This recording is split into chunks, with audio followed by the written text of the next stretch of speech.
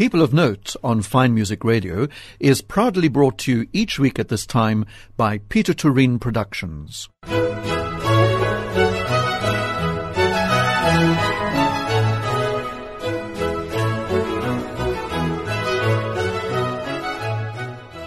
You're listening to Fine Music Radio, and this is Rodney Trudgeon inviting you to this week's edition of People of Note.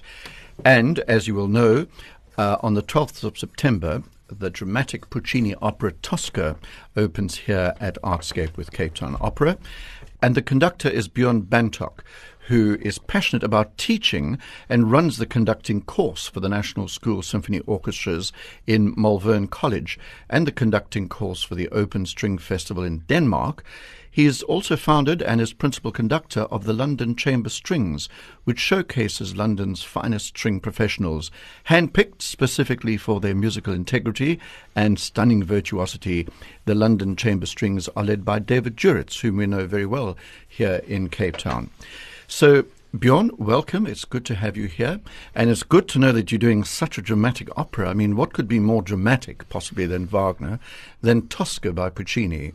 It's utterly stunning. So firstly, thank you so much for having me. It's absolutely delightful to be in the Cape again. I can't tell you how wonderful it is to get off the aeroplane and smell the sea and smell the earth of Africa. It's quite stunning to be here. And I feel honoured and lucky, and I feel truly honoured to be able to be working with the fantastic musicians of Cape Town Opera and the city's amazing symphony orchestra. Good. Well, that means you can stay because you've been so complimentary. But Bjorn, you've got a link with Cape Town, haven't you? Didn't you study in Stellenbosch? Cape Town, South Africa, anyway, has been important in your life. That's correct. So I was actually born in Kroonstad, believe it or not, in the middle of nowhere. Grew up in Bloemfontein until I was about 16. Got called up to the army, and I thought perhaps that's not a good idea, and went to the UK. I then came back, and I lived in Cape Town, and then I went to Stellenbosch to study at the Conservatoire of Music there with an unbelievably amazing teacher, Magdelene Minnaar.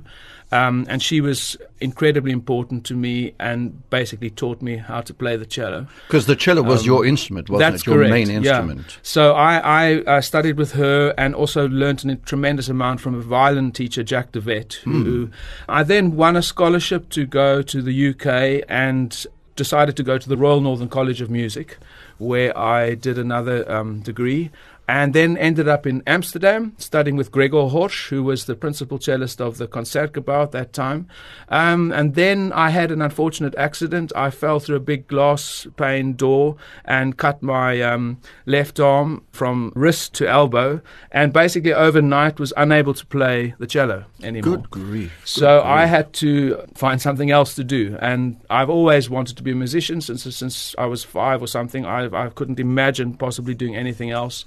It's in my genes and in my family, and I just had to do it.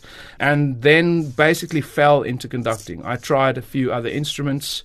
It was quite late. I was in my early 20s already, and I then started being trained as a conductor and landed up with Colin Metters at the Academy in London. And I was with Colin for about 5 years, and that's what I've been doing ever since. Had you thought of conducting before, or was it only as a result of this accident? No, I'd never considered conducting. I wanted to be a cellist. Well, first of all, I'm a musician, but I wanted to play the cello since the day I can remember being aware of classical music, which was very young. So there was a lot of music in the house, and I learned the piano when I was, sitting on my mother's lap as a toddler and stuff. But the cello, always, when I heard the cello, I just knew that's what I wanted to do. So the conducting, I've grown to love it and grown to... I've become competent, I hope, at what I'm doing, and in the same way that I trained myself to be a cellist, I trained myself in the same way to be a conductor and approached it in the same way. And But as I said in the introduction, you run lots of conducting courses. I mean, conducting is very much now your lifeblood. Yes, it is. I'm incredibly passionate about teaching. I actually fell into teaching as a student studying under Magdelene. I was incredibly poor and I didn't have any money, and I was living in a bicycle shed with some art students, and I literally didn't have any money. And she said, I will give you some of my my younger pupils, and you can teach them, and you can keep the money, and you'll be able to eat and pay rent. And so I then, I was probably 16 then or 17. At a very young age, I was thrust into having to be responsible and think responsibly and have an awareness outside my own egotistical self, which was very good. So I was challenged immediately to start thinking how to possibly help people musically. But Bjorn, you clearly know what you're doing up there on the podium. Clearly it's a gift. But just I want to go back to your accident. It must have been a huge traumatic thing to have happened to you, to have realized, and it's your left arm, isn't it? So it's the fingering arm. You must have, how you survived that and just didn't throw in the towel is very much to your credit. Well, I was talking to a really good friend of mine a couple of days ago who's a musician in the Cape as well, and we were talking about depression and things like this, and I was saying you basically just get beat down and people beat you down with sticks, and then the choice is either you lie down or you give up or you get back up again. And I think practicing is exactly the same. You need to try as hard as you can with complete integrity and complete commitment and complete truth and love. And then you have to fail. And then by failing, you learn something about yourself or your technique or your emotions or your inadequacies. And then the choice is, do I carry on? Do I give up? Do I stay where I am? So I think it's just a process of being beaten down and having to stand up again.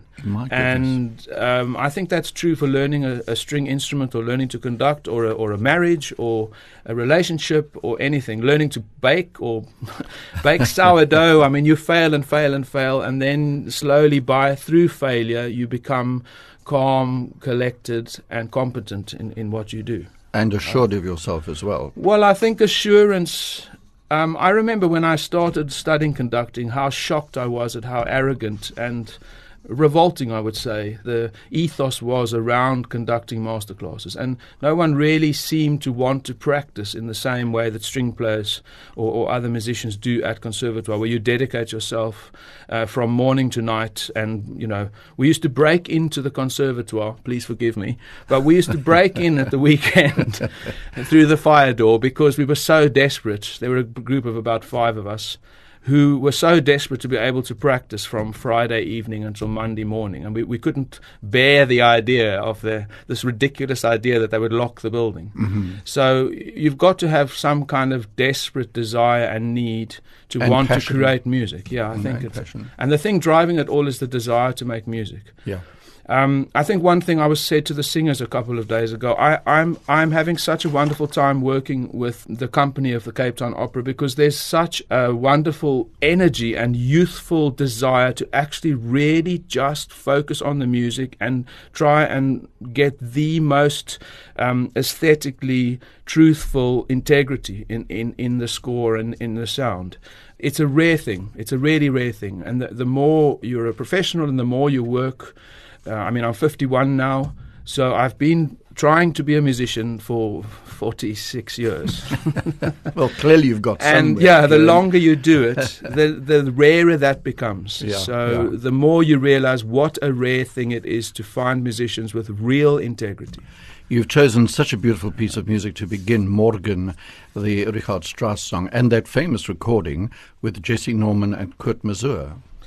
So Jessie Norman, I've got such a soft spot for this incredible voice and this incredible woman. I chose her because she haunted me as a child. I used to put speakers on the floor with an LP. Those you guys remember those round black records that you'd put, and I'd put the speakers facing each other, put on a record like this Philips album with a brown and red cover, and put my head on a pillow between the speakers and become completely absorbed and transmorphified, I'd say, or I'd go on a trip basically until the needle reached the end of the record, and then have to get up and turn it over. So Jessie Norman's voice is just utterly stunning, and this Morgen is such a beautiful piece of music. I love the way it's so simple. When you look at the score, it's just G major. It starts with this beautiful rising triad in G major. And then it toys with little G sharps come in, which musically is so incredibly risque, because you're putting the note right next to the tonic. So you're taking, instead of G, you're putting down G sharp, which, although it's the most close to the G, is the furthest away harmonically.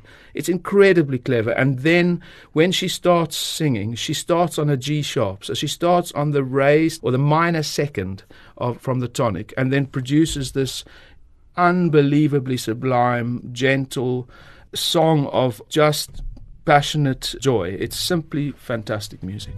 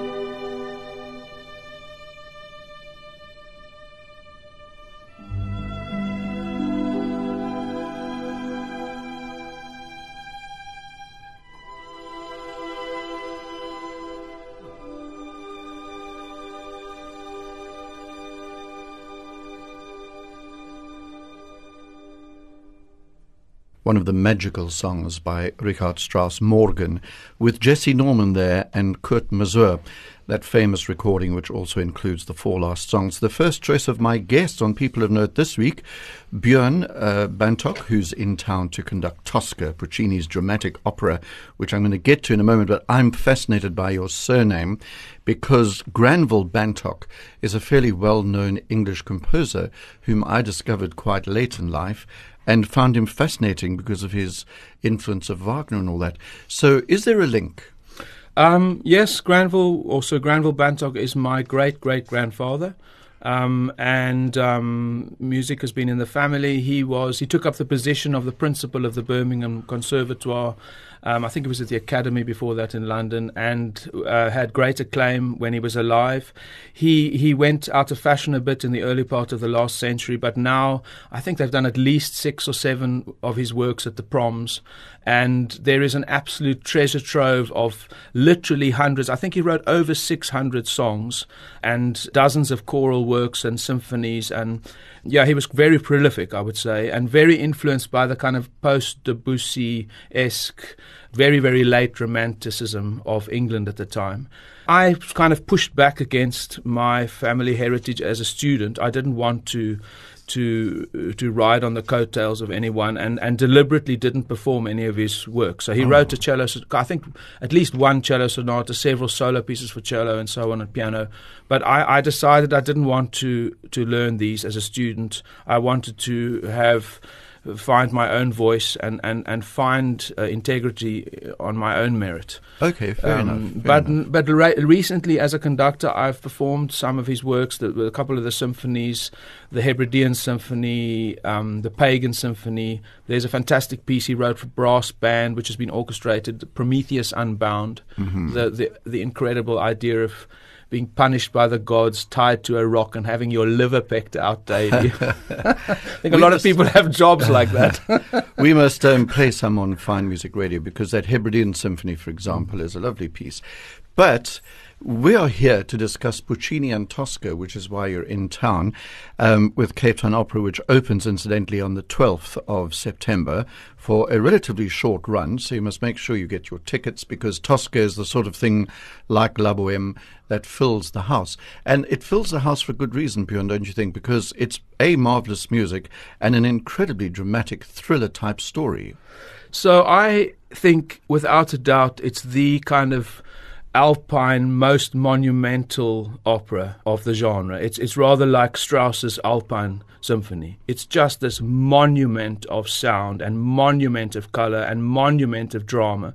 And the characters are fascinating because they're all trapped and tied up in this terribly emotionally cathartic place where each is living in their own tragedy, and they're fighting with each other and conflicting, and there's jealousy and there's hatred and there's an attempted rape and there's murder and there's a suicide and there's the church, there's a Catholic Church pervading on it, and Rome falling down and Napoleon coming over the Alps like Hannibal before him, and a war going on with the Austrians, and it all takes place in over 24 hours. I mean, it's incredibly condensed. And the characters, in a way, I wrote this in my program notes, they basically, for me, represent our own archetypes. I think we're fascinated by them because we somehow subconsciously identify with all the terribleness that they are manifesting. Somehow it resonates in us as human beings. And the score is just sublime. It is so saturated with markings for everyone, and virtually every entry for every singer has extra indications, not just the usual Latin, the usual Italian markings like Allegro or whatever. It says misterioso, with great passion, or in a honeyed way, or with terrible anger, or viciously. It's incredibly rich. But also it makes incredibly hard, difficult, demanding technical expectations of everyone, of the singers, of the orchestra, of the chorus. And I think for me the most dramatic and epic of the event in the whole opera is the end of Act 1, where Puccini is an absolute master of wheeling together these different conflicting and contrasting ideas of the church, Scarpia's pathological, nightmarish manipulation of everyone, the contrasting characters screaming at each other at the top of their voice, it's amazing. The cannon going off, the choir singing, the children's choir singing, incense flailing, the orchestra going mental, there's tam-tams going, there's timpani going, there's more cannons, and it ends in this climactic, a sort of orgiastic welling up of emotion. And that's the end of Act 1 only, and then we've got 2 acts to go. And you mentioned, Bjorn, just before we came into the studio, that Puccini had taken a different approach to choruses in this opera, like you've just said, with this Te Deum sequence, where he gets the children to sort of mutter and like congregation in a church, and yet builds to this extraordinary climax. Yeah, there's if you read his letters and so on, there's very interesting ideas where he was openly anti kind of organized Roman Catholicism. He was quite open about that, but at the same time, he was a true artist and manipulator, and able to use the sounds of the church and put it in a church near the castle. And he was very interested in creating that sound that happens in a church, because if you think about what happens in a church, a lot of the time there's muttering, there's chatting, or if you think in a synagogue, there's a lot of talking going on which has nothing to do with the service before and after, sometimes even during. And he was interested in that sound and trying to get the chorus to mutter Latin, and that's all interspersed and interwoven with the whole texture. That's very interesting. I must mention, because this is quite remarkable, Puccini actually stayed over the night in the castle. He spent one night sleeping on the battlements overnight so that he could wake up at 3:30 or 3 a.m. in the morning and hear the bells of Rome sounding at the actual battlements of the castle. He then wrote down the individual pitches and the rhythms of the bells that he was hearing, as well as the distance that he could hear. So he says, this one's a B flat, it's near, and he wrote the pitch down. He said, that one's a E flat, it's very, very far away and very low. He wrote down all these pitches and then went and spent loads of money. He spent loads of money of the budget of the production on having bells made and having bells found. And was incredibly unpopular with the management. So the management got terribly cross with him, and it's because he was very excited and wasting all this money. But in the opera, we have the most fantastic set of bells. I've been downstairs and spoken to the percussionist Eugene Trofimchik, and there's a huge set. Some of them are like 9.5, 10 feet long, and they are scattered in the backstage at the end of Act 1, and they sound off at different distances. So there's all that going on as well. So quite a spectacular composition. But for you then, Bjorn, it must be quite difficult for cueing with children there as well, or the cueing, the bells, keeping it all together must be a bit of a challenge. Yeah, I mean, that's like learning a string instrument. It's the same. There's a technique you have to learn, and you have to you have to get up at 4 a.m. in the morning and make sure that you do the work before the day and at the end of the day, and you just have to find the time to practice and learn the score and translate the text and learn all the and then once you've learned it and spent a couple of 100 hours learning the notes and the harmonies and the text and everything, you then have to practice it and practice it in the same way that you would practice Dvorak cello concerto, and spend hours and hours and hours in front of a mirror and video yourself and have criticism from people and try and learn in the same way that you learn an instrument. We're going to take another piece of music, Bjorn, in the midst of this exciting story. Gabriel Faure, you've asked for Après un rêve with cello and piano. Yeah, I was asked to recommend 4 songs and thought carefully about it. They're all somehow very full of pathos and tragedy in a way, but also this terrible thing that we have to deal with as a species, the awareness that we will die. I think that's a fascinating part of how it reflects in art and how it reflects in music and painting, and the nature of our world is so violent, and it's incredibly paramount and evident in Tosca, for example. But also these songs are very gentle and tender at the same time. There's a tenderness in them. And when I thought of Après un rêve, I thought of this fantastic cellist who brought the CD out when I was studying at Stellenbosch, Misha Maisky, and he's a very interesting guy because he's kind of not of the mold. He in Manchester, where I was there, 6 years, there were 3 international cello festivals. He wasn't invited to a single one, which is quite unprecedented. But he has his own path. He has his own ideas. He's very unique. But I think he's an absolute master of performing these kind of songs on the cello. I think he's the cellist for me that emulates the human voice on his instrument in the most sublime and beautiful way. So I couldn't think of any string player, maybe apart from Oistrakh, or Right. who's alive, who Yeah. could emulate a song in his way.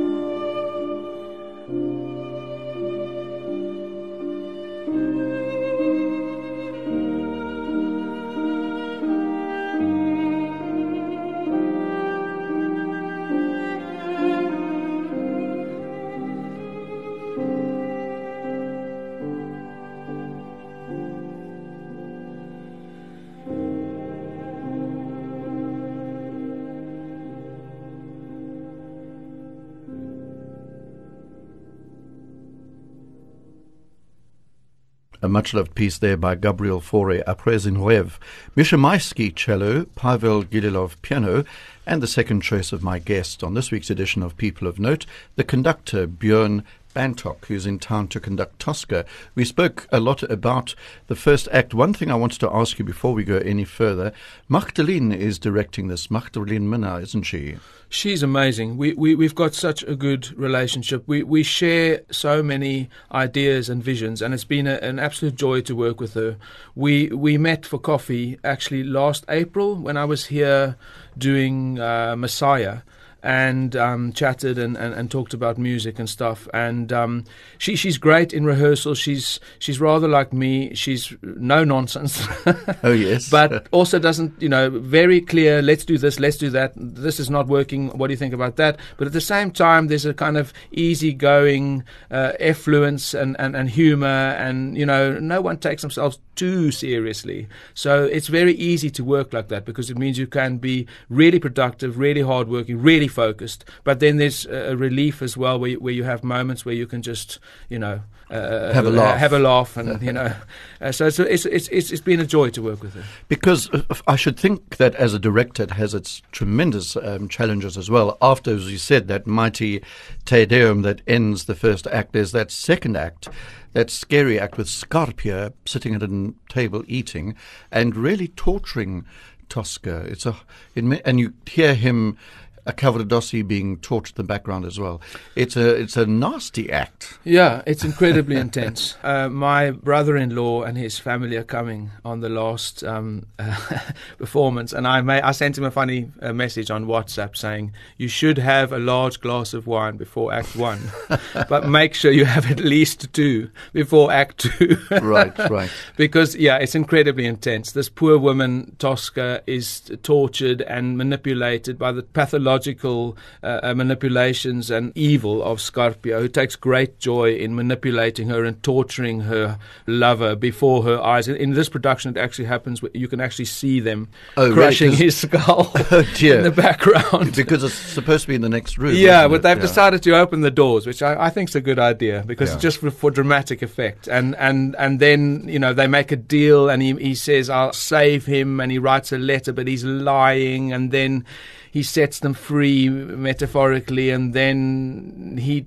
says, I'll pretend to shoot him, and for this deal they agree to have romantic liaison, shall we say. But then she, under duress, of course, and then she pretends to seduce him, and then or be wowed by his advances, and then stabs him through the chest, most dramatically, and he dies on the floor. And morally, this is incredibly intense, because he, at the moment of wanting to commit a mortal sin on Tosca, she murders him.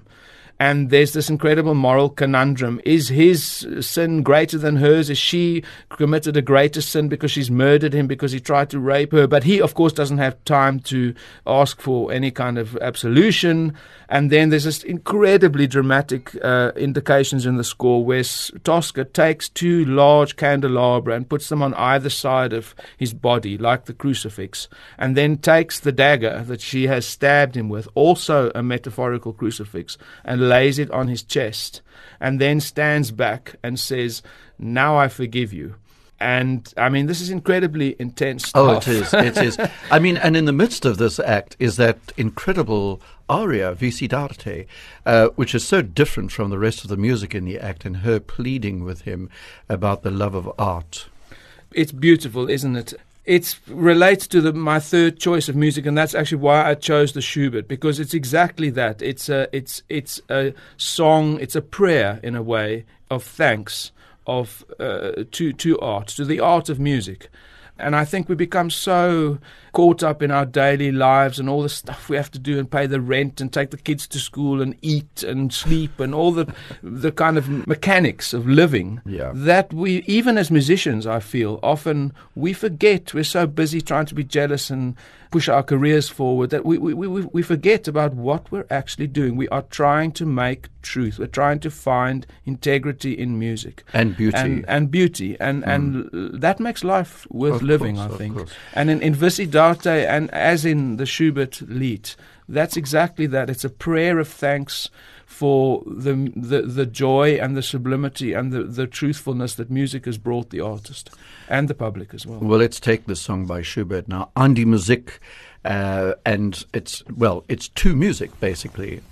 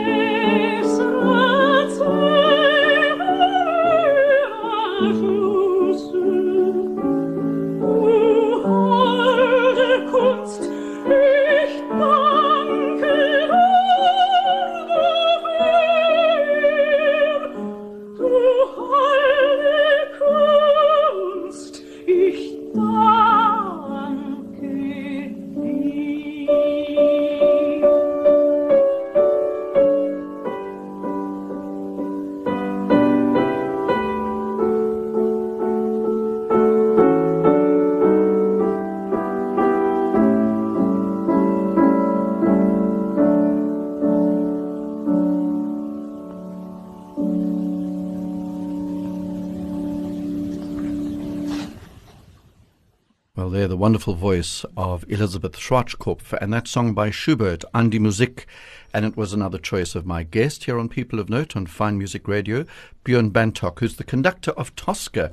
We've discussed all the sort of drama going on in Tosca, but one thing that I forgot to ask you, Bjorn, is the cast. You've got a really nice cast, haven't you? They're amazing. I was completely blown away when they started singing when I arrived. I couldn't believe the strength and the power and the volume and the depth of sound of everyone. And that's without exception. So normally in a production you'd expect the lead, as in the ballet that I've been watching, you'd expect the lead dancers or the lead soloists to be exceptional. Mm-hmm. But in this cast they're all exceptional. I mean, they all have fantastic voices, and in that I include the chorus, mm-hmm. who are sounding incredible today, incredibly strong and powerful, with a deep, rich, silky sound, and the children's chorus as well, incredibly well trained, confident, disciplined, much better behaved than the UK children. But let's go through who's singing so Tosca? We've got a fantastic cast. As Tosca, we have Nobelunko Mkekeza. She's just simply stunning, unbelievable Visidate and dramatic power throughout the opera. Mario is Lucanio Moyake. Some incredibly beautiful arias, wonderful time-taking, real character to his part. Scarpia is incredibly evil. I've just realized I'm saying incredibly a lot.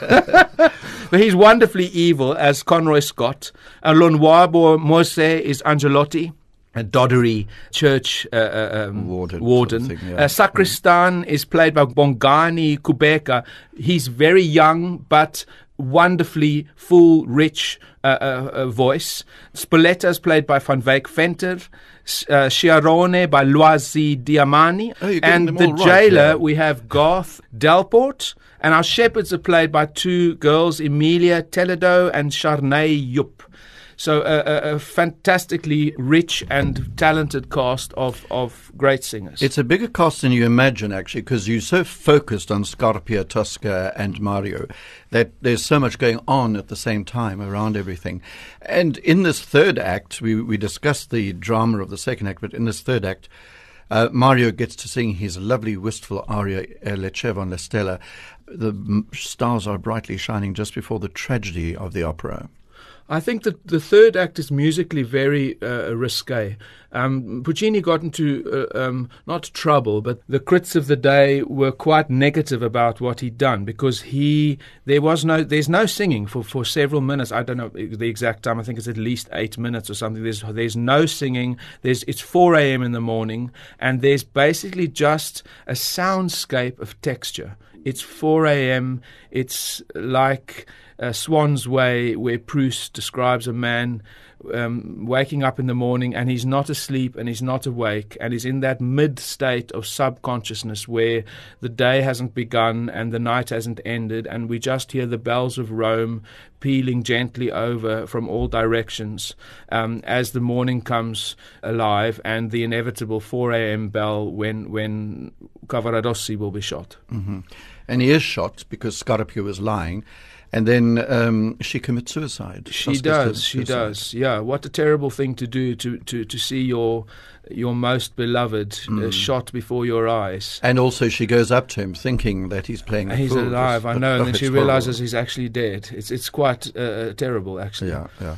But, I mean, just the way you talk about it, Bjorn, makes you realize just what a remarkable masterpiece this is, but from all angles, whether it's the children and the Te Deum, the various soloists and the orchestra. And it's a fairly big orchestra, isn't it? It's scored for a fairly big orchestra. It's big, yes. We've got, there's a full selection of strings, there's a harp, there's double woodwinds, we have cannons, there's timpani, there's a lot of percussion.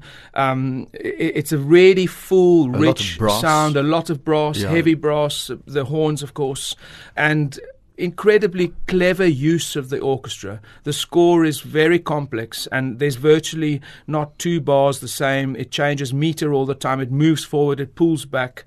It makes rallentandos, it makes accellerandos, there's pauses. And it's incredibly mercurial and very advanced, I think, for if you think when it was written. The other operas of the day were much more matter of fact and written quickly and easily. And I mean, it's something to think of is that Puccini took 4 years to get the libretto to his satisfaction. So it's no small feat. We're not just saying, he wasn't just commissioned, let's sit down for 6 months and write an opera. He took 4 years just to find the text to his satisfaction. So I think it's definitely something not to be missed. And I will say, to end, perhaps something I say to orchestras I work with and musicians and my students regularly and think about, I would say almost daily. We have no idea when our lives will end, and it's incredibly important that we give the very best we possibly can as musicians in the art that we've been blessed to be able to bring to other people. And that, for me, makes life worth living. Gosh, that's a lovely closing, but I'm not going to let you go yet. I'm just going to ask you very quickly, what's next on your schedule? Well, I'm missing my wife terribly. So I can't wait to, once this is done, to get home and be with my wonderful wife. And I have 2 boys, 15 and 13. So the first thing I'll do is see them. And then there's various other things I do. I'm going to Denmark to work with a fantastic cellist friend of mine, Jacob Kuhlberg. It's a name for you to listen to, stunning cellist. I work with the Irish Memory Orchestra a lot in Ireland, and just various other projects that I'm doing. But I do hope to be able to come back to the wonderful Cape Town and work with the fabulous musicians of this wonderful city. Okay, now I'll let you go if you tell us why you've chosen the Lacrimosa from the Mozart Requiem to end. Well, I have to be honest, and that is I spoke to Magdelene Minnaar about this yesterday. I was saying, they've asked me to choose these songs, and I had a Wolf leader or something that I'd chosen, and she said, what about the Mozart? And the moment she said it, I thought, yes, that's the one, because the way it starts is just so simple. It's rather like the Schubert and like the Strauss and like the operas on rave. It's actually so simple. It's just a few little notes pulsing like a heart in the thicket of the wood, and a couple of layers of texture come up, and then the most sublime and beautiful sound of the voices comes into your consciousness and takes you into another universe. And what a fantastic thing for Mozart to have written close to his inevitable death that we think probably had some awareness of. Yeah. Well, thank you for that. We'll listen now to the Lacrimosa from the Requiem by Mozart. But first of all, let me thank my guest, Bjorn Bantock, for being so informative and interesting about this remarkable opera, which opens here at the Artscape Opera House on the 12th of September. I'm sure you feel inclined now to go and get yourself some tickets, because I think it's going to sell out. Bjorn, thank you very much. Rodney, it's been an absolute pleasure. Thank you.